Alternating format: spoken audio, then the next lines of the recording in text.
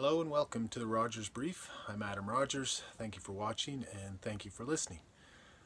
Just finished day 2 of the Mass Casualty Commission proceedings, and it was another short day just like yesterday. It was about 2 hours worth of content today, including panel discussion introducing the affected communities around Portapique, and then secondly there was a presentation from a commission lawyer on the structure of policing in Nova Scotia. So I'll talk about those two things briefly. Before I jump into that, just a couple of other things. One is a programming note of sorts, which is that I'll be joining Jordan Bonaparte on Sunday evening. Jordan does a podcast which is called the Nighttime Podcast. You may have already heard of it, many would probably. And that starts at 9:15 on Sunday evening. He does it live on YouTube, so you can check out his YouTube page, and I'll link to it as well on my social media accounts. So I'll be looking forward to that. I've been watching Jordan do his thing with Paul Palango a few times, and he does a really good job covering the issues, investigating some of the angles that others have overlooked, including the Commission in some cases. So I'm looking forward to that discussion, and it'll be a good time too, because Monday morning next week is going to be when the Mass Casualty Commission releases the first of their foundational documents, and this first set is going to be dealing with the events, the immediate events in Portapique when things first got started the evening of April 18th, 2020. So that's one thing. The second thing was there was a news report that came out today. So people have been talking to Lisa Banfield's lawyer, James Lockyer, a Toronto-based lawyer. Be well known to lawyers probably in the country, but I don't know if the general public would know, but he's a quite prominent criminal defense lawyer in Toronto, does a lot of work for wrongly accused and such. So he is saying now that he is advising Miss Banfield not to cooperate with the Commission at this time while her criminal charges on charges of providing Gabriel Wortman with ammunition illegally are still outstanding. Those are set to go to trial in March, finishing up on April 5th, I believe. So I've covered this before, and certainly the Supreme Court of Canada has spoken on this when the Westray inquiry was ongoing, and the issues there were two criminal charges against two of the mine managers for criminal negligence causing death as well as manslaughter, and the Supreme Court of Canada said at the time that they should still participate in the inquiry and testify, and there are protections in place to allow for that. So we'll see what the Commission does.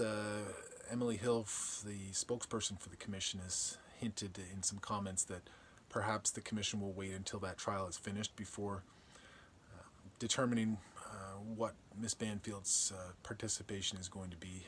I know many family members will be eager to hear from her and would be quite upset if she doesn't end up taking the stand and testifying and being available for cross-examination. So we'll see how that unfolds in the coming months, I guess.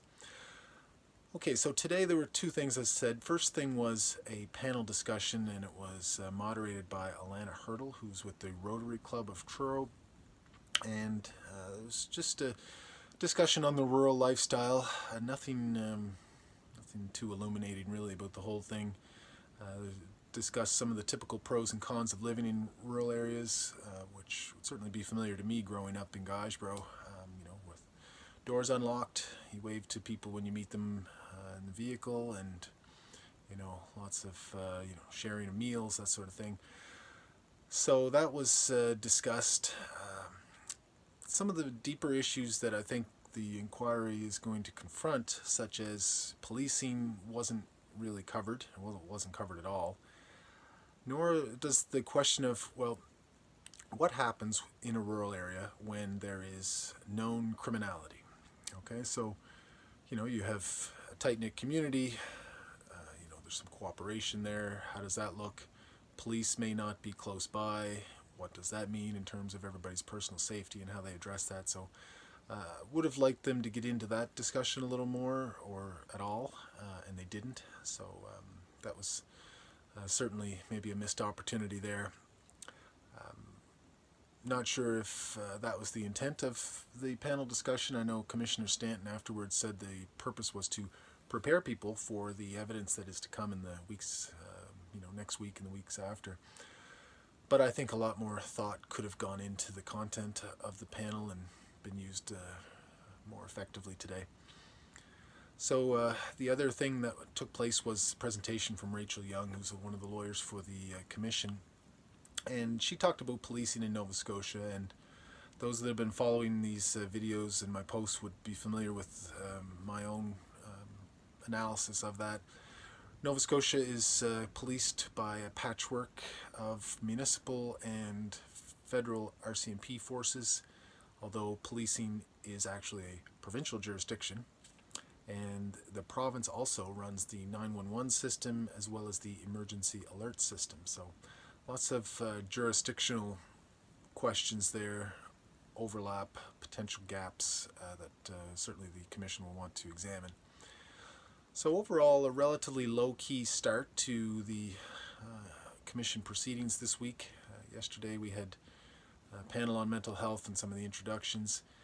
Today it was the discussion on the rural lifestyle and structure of policing.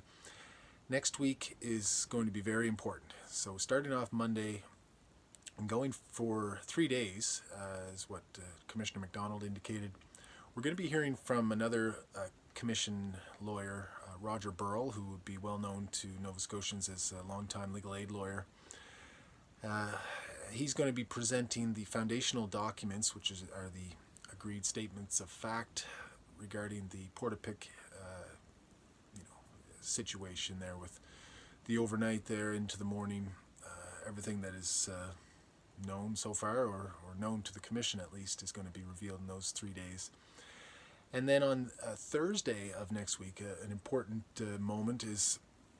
important day is that the other participants, the other parties, are going to have an opportunity to react to those foundational documents, publicly state if they have identified any gaps or if there are other issues that they feel the Commission should be addressing. So we'll be watching for that as well next week. So important stuff coming up, and I'll be there watching and be here with analysis for you after the fact, and throughout the day on Twitter as well, if you follow me at Adam Rogers NS. So, all right, that's it for day 2 of the Mass Casualty Commission, and if anything major comes up between now and Monday, I'll be back to tell you about it. Otherwise, we'll see you next Monday. So thanks for watching, and we'll see you next time.